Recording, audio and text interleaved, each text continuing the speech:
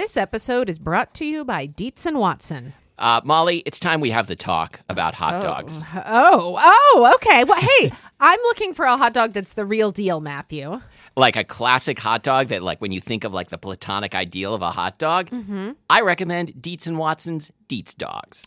Well, I've heard that they're handcrafted and made using only Dietz and Watson premium meat. I can vouch for this because Dietz and Watson sent us a big box of hot dogs and other delights. And wife of the show, Lori, and I had them for dinner last night. We had the classic beef Dietz dogs with toasted buns with sauerkraut and pickled jalapenos and Dietz and Watson ballpark-style yellow mustard. Do you think you'd recommend Dietz and Watson hot dogs for fried rice? Oh, yeah. Fried rice with some sliced hot dogs. I'm going to be doing that soon.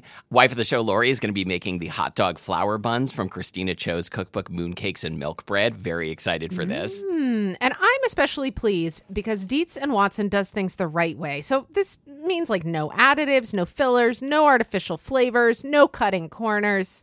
You can feel good about this stuff. Dietz and Watson. It's a family thing since 1939. Shop now at dietzandwatson.com/the right way. That's Dietz, D-I-E-T-Z, and Watson.com/the right way. I'm Matthew. And I'm Molly. And this is Spilled Milk, the show where we cook something delicious, eat it all, and you can't have any. You know, today, actually, we're eating something that, at least when I first think about this thing, actually, we're not eating it. We're just talking about it. But when I first think of it, I always think of it in its raw form. But it's also often cooked. And it is... We'll talk about that. Sprouts. We're talking about sprouts. Yeah, all kinds of sprouts. Yeah, alfalfa, soybean, mung bean. We're not going to be talking about, like, you know, getting into the nitty gritties of sprouting stuff at home or how you would do that or whatever, because I don't want to. I mean, it probably involves like a damp cloth or something. Well, we'll talk a little bit about that. But yeah, we're going to be mostly talking about, you know, like how you use these sprout things. Okay, let's sprout our way onto memory lane. So, Matthew, I think that my first encounter with alfalfa sprouts came in a sandwich, as I think most people's first encounter with alfalfa sprouts arrives. I could believe sandwich or like a salad with various like seeds in it. So I remember we did an episode once where I mentioned this like defunct health food store in Oklahoma City called The Earth. Absolutely remember this. Really good carob brownies. Anyway, they definitely probably last time I said I don't believe you, and I still don't believe you. They had, you know, sandwiches that they would make on site, like on some sort of very like seeded sandwich bread. And of course, there was like grated carrot. There was some sort of like white cheese, Havarti or provolone or something. And there was always alfalfa sprouts on that sandwich. And I think that was my first time. Oh, and avocado. You got to have avocado. Okay. Where you have sprouts on a sandwich, you must have avocado. But hold on. Well, do you want to jump in with a memory lane and then I'll come back with a later one? Sure. Yeah. I mentioned to wife of the show, Lori, last night that we were doing a sprouts episode and that I was going to mention that my standard lunchbox sandwich when I was in elementary school was a peanut butter and alfalfa sprout sandwich. No. Oh, yes. No. Yes. What? Later, there was some peanut butter and honey action, but how did this seems so crunchy. So my parents were hippies. Well, but I went to a hippie elementary school. Peanut butter and alfalfa sprout. Have you had it as an adult? No. Have you had it lately? Well, it might be good. I mean, I think it kind of probably is because like they have the alfalfa sprouts have a nice crunchy texture that I'm sure goes well with I'm sure it was like an Adams, you know, natural peanut butter. But I don't think I want it. Okay. Fair and enough. Also, I remember sometimes I don't think my parents would ever get carob, but it was like a snack that like little like carob bites were a thing that I remember. And I remember thinking as a kid, this sucks. And like when I'm a grown up, I'm only going to have real chocolate. And so far, I have stuck to that. Good job. Good job. Way to be consistent. I have to mention, I think my most memorable encounter with sprouts, which I wrote about in my first book, A Homemade Life. So when I worked at Whole Foods at the sandwich counter, I think this would have been like summer of 1999, there were a number of customers mostly male identifying, as far as I could tell, who would come in literally every night and get their dinner from like the Whole Foods prepared foods case, like rotisserie chicken and brown rice and stuff like that. One of the guys who came in every single night, at some point, I mean, I think I was enough of an idiot that I think I probably was like accidentally flirting with him because he was like talking with me and it was fun to have somebody pay attention to me. He wound up asking me on a date. And this sounds familiar. Okay. Yeah. He lived like on this road that went up toward Mount Tam, and it was very wooded. And he lived in this like incredible like tree house. He was like a new age music producer or something. Wow. Okay. Yeah. Perfect. Yeah. Anyway. I can't believe you're not still together. I can't believe that I didn't that something gravely awful didn't happen to me, because I was young enough and stupid enough that I drove to this man's house, like a total stranger, first date. We're like in the woods. Wow. And I walk into his house and he shows me to a tatami table. He was not Asian. Okay. Sure. There, he had a tatami table and is it an erdu, the one-stringed Chinese instrument? I'll take your word for it. Well, anyway, he had been taking lessons on playing this Chinese stringed instrument. But anyway, he showed me into the kitchen and was super proud that morning he had gone to the farmer's market and he had bought, I think, 5 different kinds of sprouts to assemble a salad for me. And this was the entirety of the dinner. He took a plate and like carefully with chopsticks arranged piles of sprouts on my plate with a few halved cherry tomatoes and like a drizzle of olive oil and balsamic vinegar, and then did the same for himself. And we went and sat at his tatami table and ate this completely unsatisfying meal. And later he went on to found Noma. That sounds right. Yeah, there was also reindeer liver. No, not really. But anyway, yeah, I lived to tell. I think I went home and I had a bagel with cream cheese or a peanut butter sandwich or something because I was starving. And that was our first and only date. And it was doomed from the start, but I lived. Was it awkward then in the store after that? Like when he came in? I don't think so. Okay, good. I think that he was respectful enough of like my boundaries that when I was at his house, we were just kind of like friends. Good for him. So I think the fact that it didn't... Good for him for doing the bare minimum to be a decent person. Yeah, good for him for not like... What a guy. Let's give him some kind of medal. Doing anything violent or abusive. Wow. Yeah, or like terrorizing you at work after that. Yeah, no. I think we just kind of were friends after that. Good. Okay, great. Yeah. So that story actually ends really well. But the sprouts were fine. They were fine. So I intended to go to the farmer's market yesterday and come back with 5 kinds of sprouts, because there is absolutely a 5 kinds of sprouts stand at the Broadway Farmer's Market in Seattle. They were not there yesterday, so I didn't get any sprouts. And then you didn't come over today. So it's just as well, because I would have been stuck with a lot of sprouts. Yeah, sorry. But no, it's fine. It all worked out. My other sprout memory lane, actually, I've got a couple in Japan involving sauteed or stir-fried bean sprouts. Do you remember? So the first time I think I had stir-fried bean sprouts in Japan was at Sato Steakhouse, which is a steakhouse in Kichijoji that I went with Teenager of the Show December in 2012 on our first major trip to Japan. And we got steak, of course, and it comes with just some very simply sauteed vegetables, including bean sprouts that are kind of sauteed in the steak juices.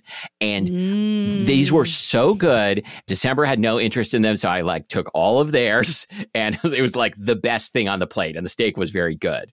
And then when you and our first trip to Tokyo, we went to a soup dumpling place in Koenji. I remember. And we got a dish that is very common in Japan that's stir-fried bean sprouts, garlic chives, and a little bit of pork for flavor. It was that dish was so good. It was so good. good. And the bean sprouts are really the star of the dish. Yeah. Well, so, okay, we're going to come back around to talking about ways that different sprouts are used in different cuisines. But first, I just want to, I think that really, until recently, it never occurred to me like what sprouts actually were or where they came from. Okay. So basically, they're seeds, alfalfa seeds, for instance, or a bean that is germinated for the purpose of consumption. So People like to do this for nutrition because, especially in the case of beans, sprouting makes them more nutritious. And we'll talk about how that is in a second. Basically, all you need is like seeds or beans, water, a jar, maybe like a mesh top on the jar or a muslin covering. This all sounds right to me. I've never done it, but you know what? I probably did do this like in preschool. Well, anyway, I think that we definitely did do it like as science experiments and stuff, right? But as you can imagine, there's like a real tendency for mold and bacterial growth and rot and stuff because they need moisture and warmth. Sounds like fun. Anyway, you can sprout any viable seed, basically. But of course, some should not be eaten raw. Like you should not eat kidney bean sprouts. Because like kidney beans have to be pretty well cooked to be digestible, right? That's right. And I think also that like the seeds of, I don't know, tomatoes or eggplant or something, I think you're not supposed to eat those sprouts either. Okay. Like it never even occurred to me that like those would be sprouts. Yeah. but I guess, anything sprouts. Right? Sure. I mean, think about like the whole microgreens phenomenon. Sure. You know? I think about it a lot. I think about it all the time. I can't stop thinking about it. Those greens are so little. Oh, they're so cute. I'm waiting for nano greens to come along. Bean sprouts are, of course, very common ingredient around the world. But people also like, to sprout alfalfa, to sprout oats, sprouting brown rice, sprouted quinoa. Sprouting is part of the process of malting barley. I did know that like you sprout the seed and then like immediately like I don't know. Like roast it. I don't know. I think you roast it. Maybe 1 tablespoon of alfalfa seeds can yield up to 3 full cups of sprouts. Wow. And it only takes like a week. Is that crazy? Should we be doing this? What about chia pets? Hold on. I want to talk for a minute because it drives me nuts when we see like things about like sprouting makes things more nutritious or whatever because I want that voice to come back, please. Anyway, but I was really interested actually in finding the reason for this, like if it's actually true. Too. So this actually makes sense to me. So during sprouting, a lot of the complex compounds that are in the seed or the bean or whatever are broken down into a simpler form, which makes them obviously more digestible.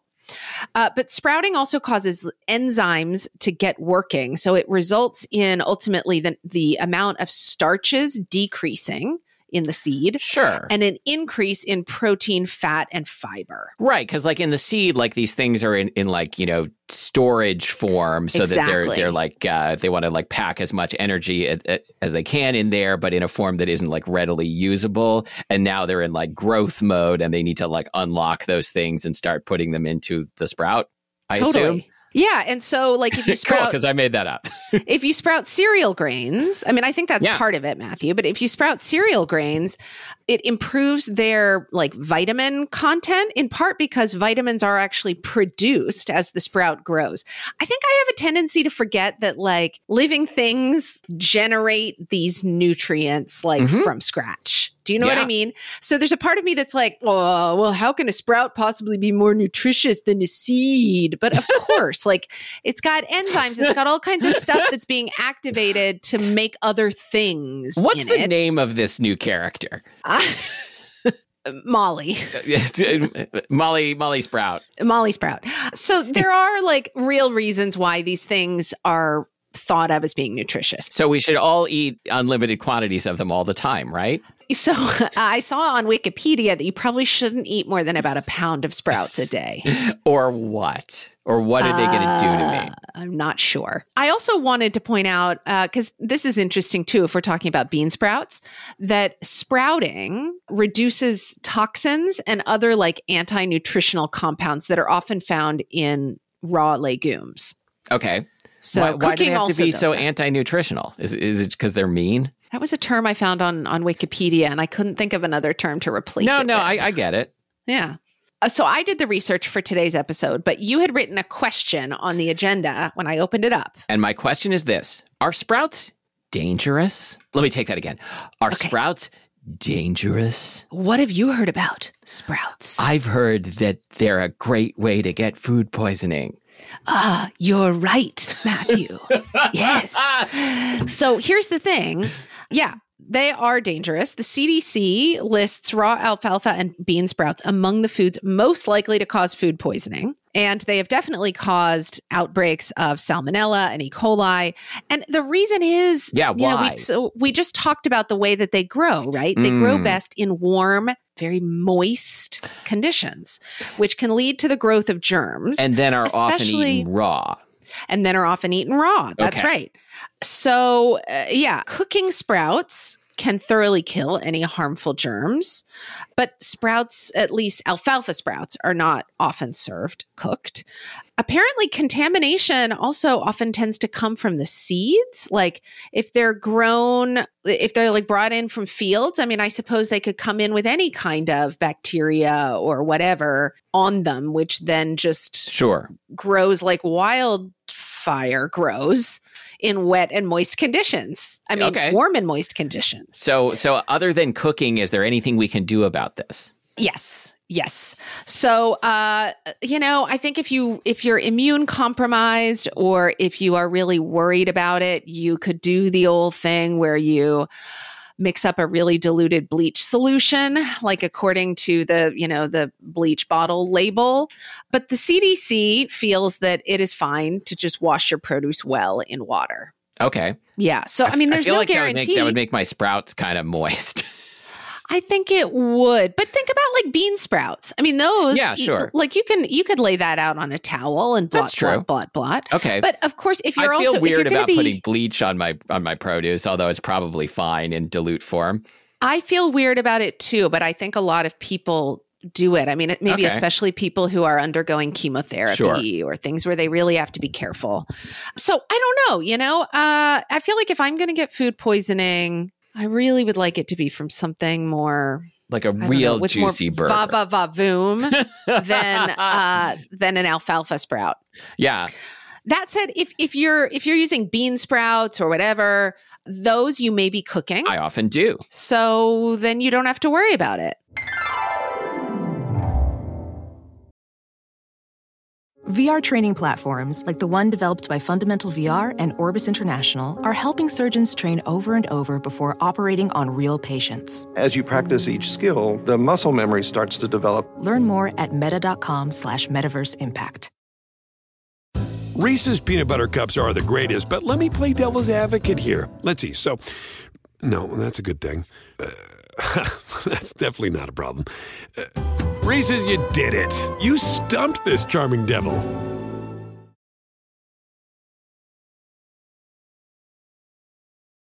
Let's talk about cooking sprouts, because I think everybody is aware that alfalfa sprouts exist and you can find them at a salad bar. You can put them on a peanut butter sandwich. Put them on a peanut butter sandwich. You can put them on any kind of sandwich. But what about like soybean sprouts? I bought some and cooked them just the other day. How do we know if we've got soybean sprouts?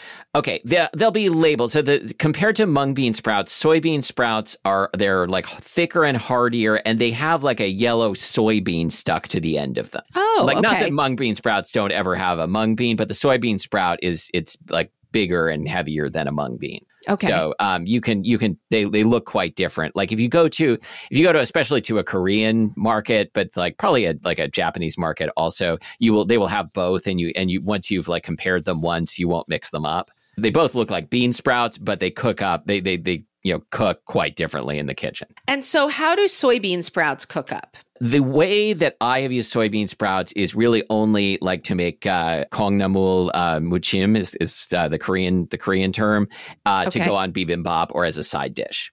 And you start by boiling them for 10 to 20 minutes. That long? Yeah. You really want to like soften them up a little, and then toss them with like some garlic, soy sauce, sesame oil. And so would those be served as like banchan? Yeah, absolutely, or as a topping for bibimbap, which is like banchan on rice. Yeah. So, according to Wikipedia, soybean sprouts may have been eaten in Korea since the Three Kingdoms period, which was like 60 BC to like 700 AD. That's when Korea was ruled by George Clooney, Mark Wahlberg, and Ice Cube, right? Oh, it was Epiphany. Yes. Yeah, wow, the Three Kings. 3 Kings, 2 weeks in a row. Let's see how we can work it in next time. Okay. Anyway, soybean sprouts also show up in a Korean medical text from the 1200s. Okay. Many sources refer to them as being one of the main foods consumed during times of famine in Asia. And yeah, I mean, they show up all over Korean cooking in particular, stir-fried on top of bibimbap, as you mentioned. There are like fried rice dishes involving these things, soups.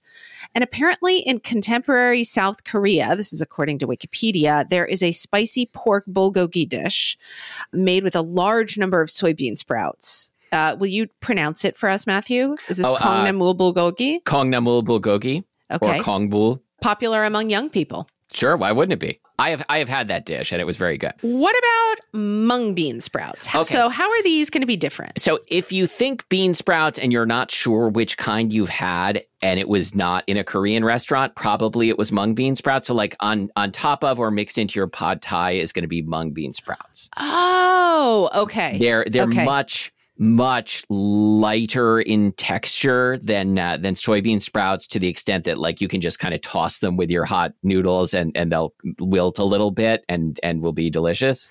And they are also what might be on top of pho. Yes. In a Vietnamese restaurant. Yeah. Got it. Yeah, they're great. Like I love them. Like they're often an ingredient in like a miso ramen. Really good. Mm-hmm. Okay. So yeah, I think that what I've been thinking of as like just general bean sprouts is mung bean sprouts then. I was interested to see on Wikipedia that they can be sprouted either in light or dark conditions, and there are reasons why you would want to do one or the other. Okay, I didn't know that. Let's hear it. The mung beans that are sprouted in the dark will be crisper in texture and whiter, which I guess is the case of like commercially available Chinese bean sprouts, but they have less nutritional content than ones grown in the sun.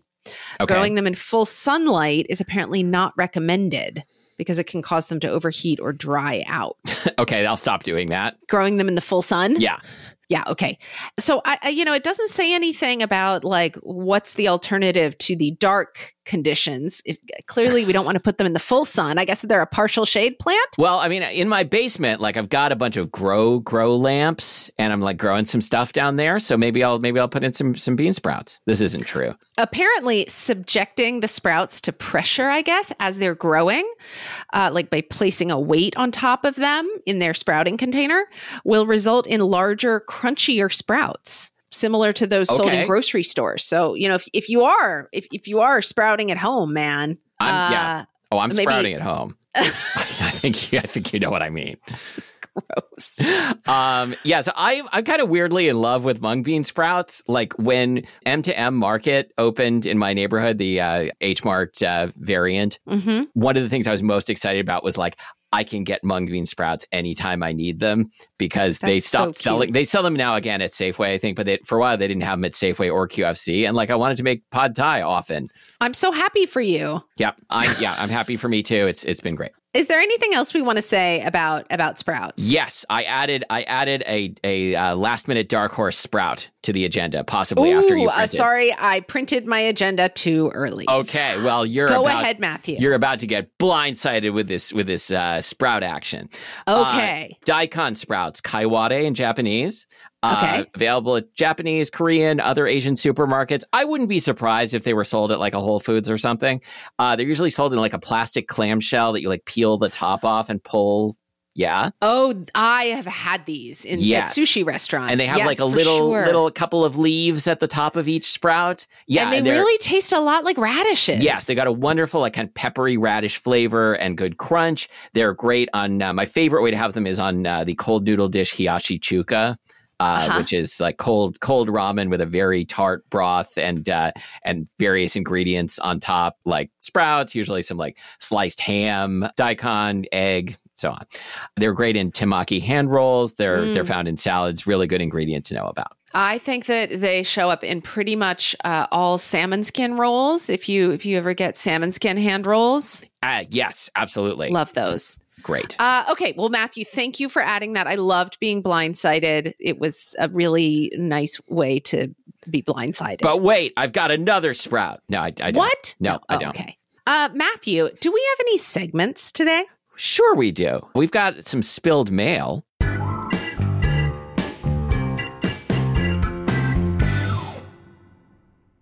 And it comes to us from listener Una, who writes, "Hi, Molly and Matthew. I hope you guys are having a lovely week. Molly, my warmest congratulations to the newest addition to your family. Oh, thank you. A question for you guys. With inflation and grocery prices kicking everyone's butt, I would like to pick your brain on your recipes that are cheap but still edible. There are no standards. For example, lettuce smoothies." I did not write this. Listener Una wrote this. That is not where I thought this was going to go.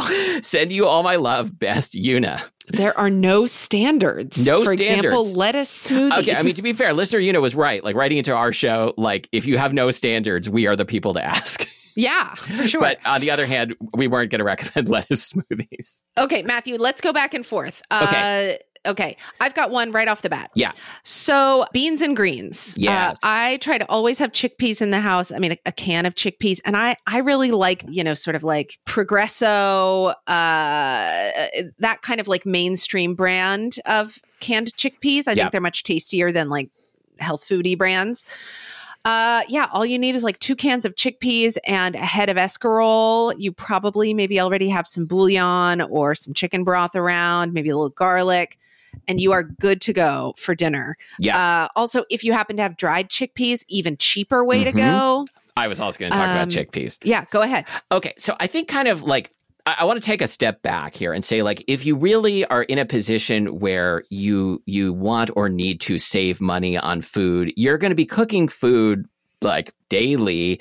And so I don't think the approach of like, I'm going to make this inexpensive dish and this other unrelated inexpensive dish and this thing, like, that is a good way to drive yourself nuts and like, be shopping all the time and probably not save any money.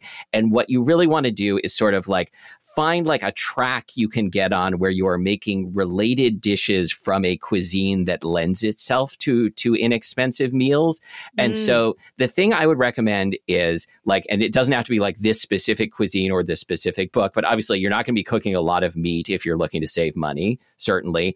Vegetarian and like semi-vegetarian Indian food is incredibly flavorful and, satisfying and delicious and based on very cheap ingredients. And like bulked out with rice, yes. too. So if you have an Instant Pot, like I love the book Indian Food Under Pressure by Ashley Singh Thomas. The dish that immediately came to mind when I read this question was her chana masala, which makes a huge amount, starts with like, 1 bag of chickpeas that probably cost $2 and adds a bunch of spices and a little bit of canned tomato and an onion.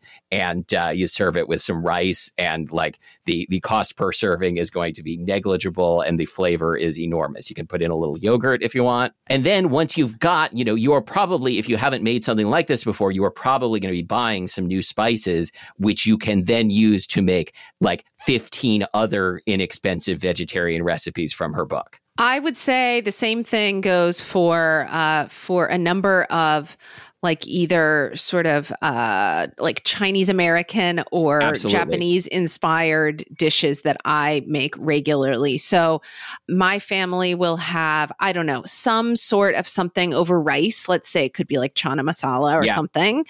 And then the next night I will turn the leftover rice into fried rice. And I feel like I've got my fried rice kind of down to a formula at this point. I always make sure I have bacon in the freezer, and I just basically cut off like frozen strips of bacon and start my fried rice with bacon. So I've always got that in the freezer. I've always got carrots. I've always got frozen peas. I've always got some sort of green, soy sauce, a little bit of MSG maybe if you want, some sugar, some salt, some kind of onion, scallion, great, but you've probably got onion. There you go. You've got a second meal. Oh, and eggs in there too. Oh yeah. Second meal. So yeah, I always try to make more rice than I need because you can always make a whole dinner out of fried rice using whatever you've got in the fridge. Yeah. And thing I would say, if you are comfortable buying inexpensive meat or buying meat in bulk, like buying a whole pork shoulder, like this is something that like if you shop at a Safeway will sometimes go on sale for like 99 cents a pound.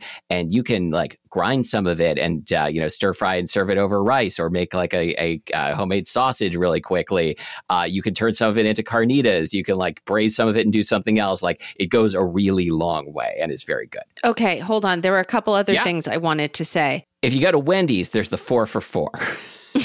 I was going to say that I also think that I have been able to save some money in my cooking by leaning hard on my freezer. Yeah. By saving but don't things lean in so my hard freezer. on it that it falls over and crushes. No, but like by saving like little bits and bobs to make stock or whatever. And also by like buying things when they're on sale. Yeah. Or like, when you buy hamburger buns, for instance, right? It always comes with like 8 hamburger buns. Well, my family has 3 people who eat meals. One person who is not yet eating anything solid. So if I'm really like on top of it and I just stick my hamburger buns right back in the freezer, I've got like at least one more meal out of that without like letting it go to waste or mold. Absolutely. Good old Bits and Bob's Weisenberg. I feel like these are all really obvious things, but they do require like thinking one step ahead. You should like promote Ames to burger status. So then you can like serve four burgers, freeze 4, and let's serve 4 more burgers. Listener Yuna, thank you so much for this question. Hey Molly, what you snacking? Hey, what you snacking? You gotta tell me what you're snacking, or I'll release the Kraken. So what you snacking? What you snacking?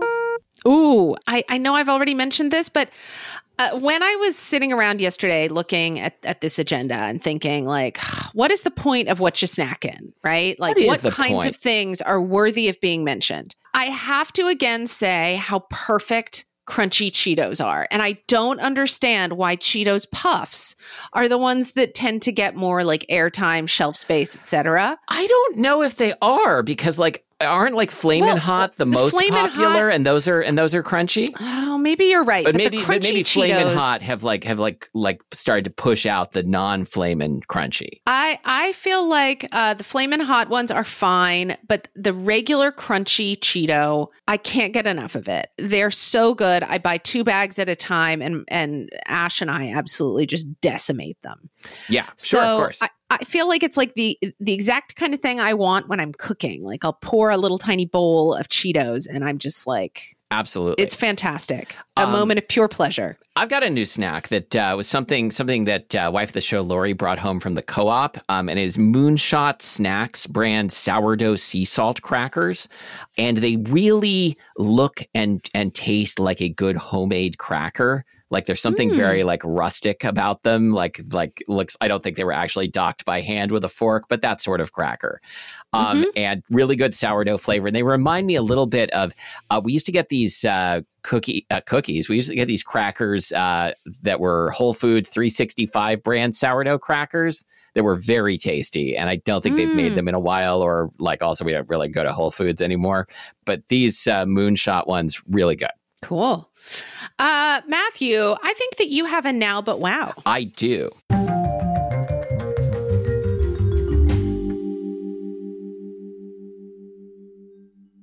And it is an article in the New York Times from a great food writer that you're probably already familiar with, Lagaya Mishon. It's called "Why Do American Diners Have Such a Limited Palate for Textures?" Yeah, and it's a long article about why American diners mostly just want to eat crunchy Cheetos. No, it's about how as charged. It's about how like if you go to like. I travel to Japan sometimes, as you may have heard, and like there are lots of foods enjoyed in other places in the world that are enjoyed primarily for their texture and have textures that you essentially never encounter in quote unquote American cooking. Yeah, I mean, like the piece starts out with jellyfish. Yeah, I think that the vast the majority of white Americans, at least, would never guess that you can eat a jellyfish.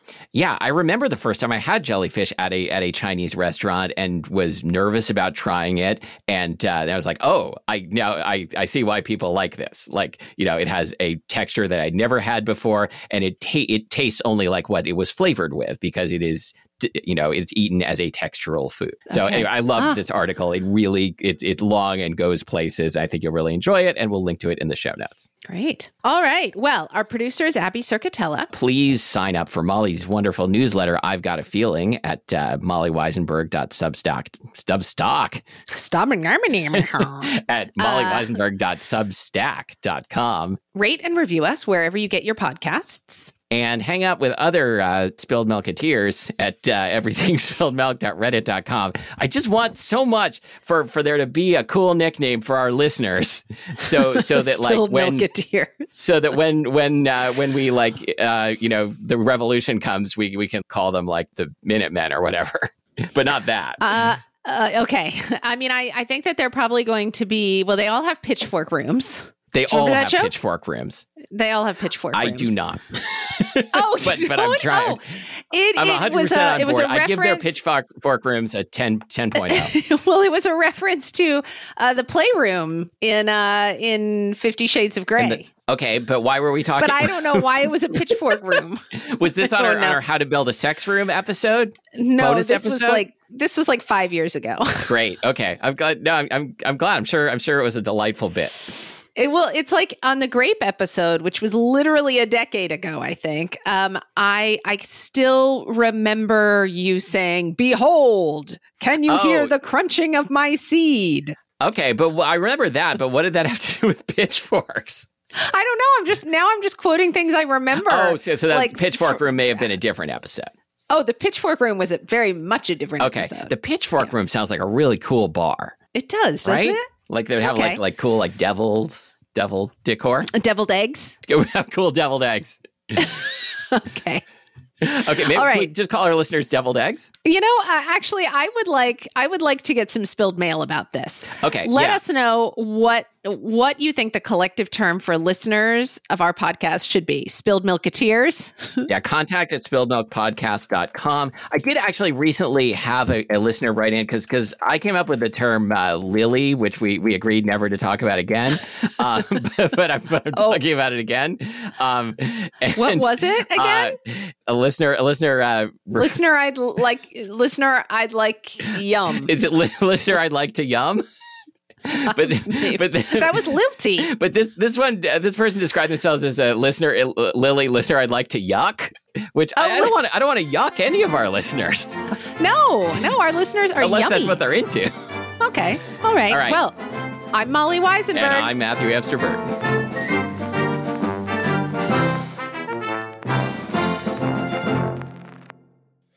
So, this is great so far, like A+. Okay. I'm sorry. I don't know where to go from here. I don't either. Okay. Reese's peanut butter cups are the greatest, but let me play devil's advocate here. Let's see. So, no, that's a good thing. That's definitely not a problem. Reese's, you did it. You stumped this charming devil.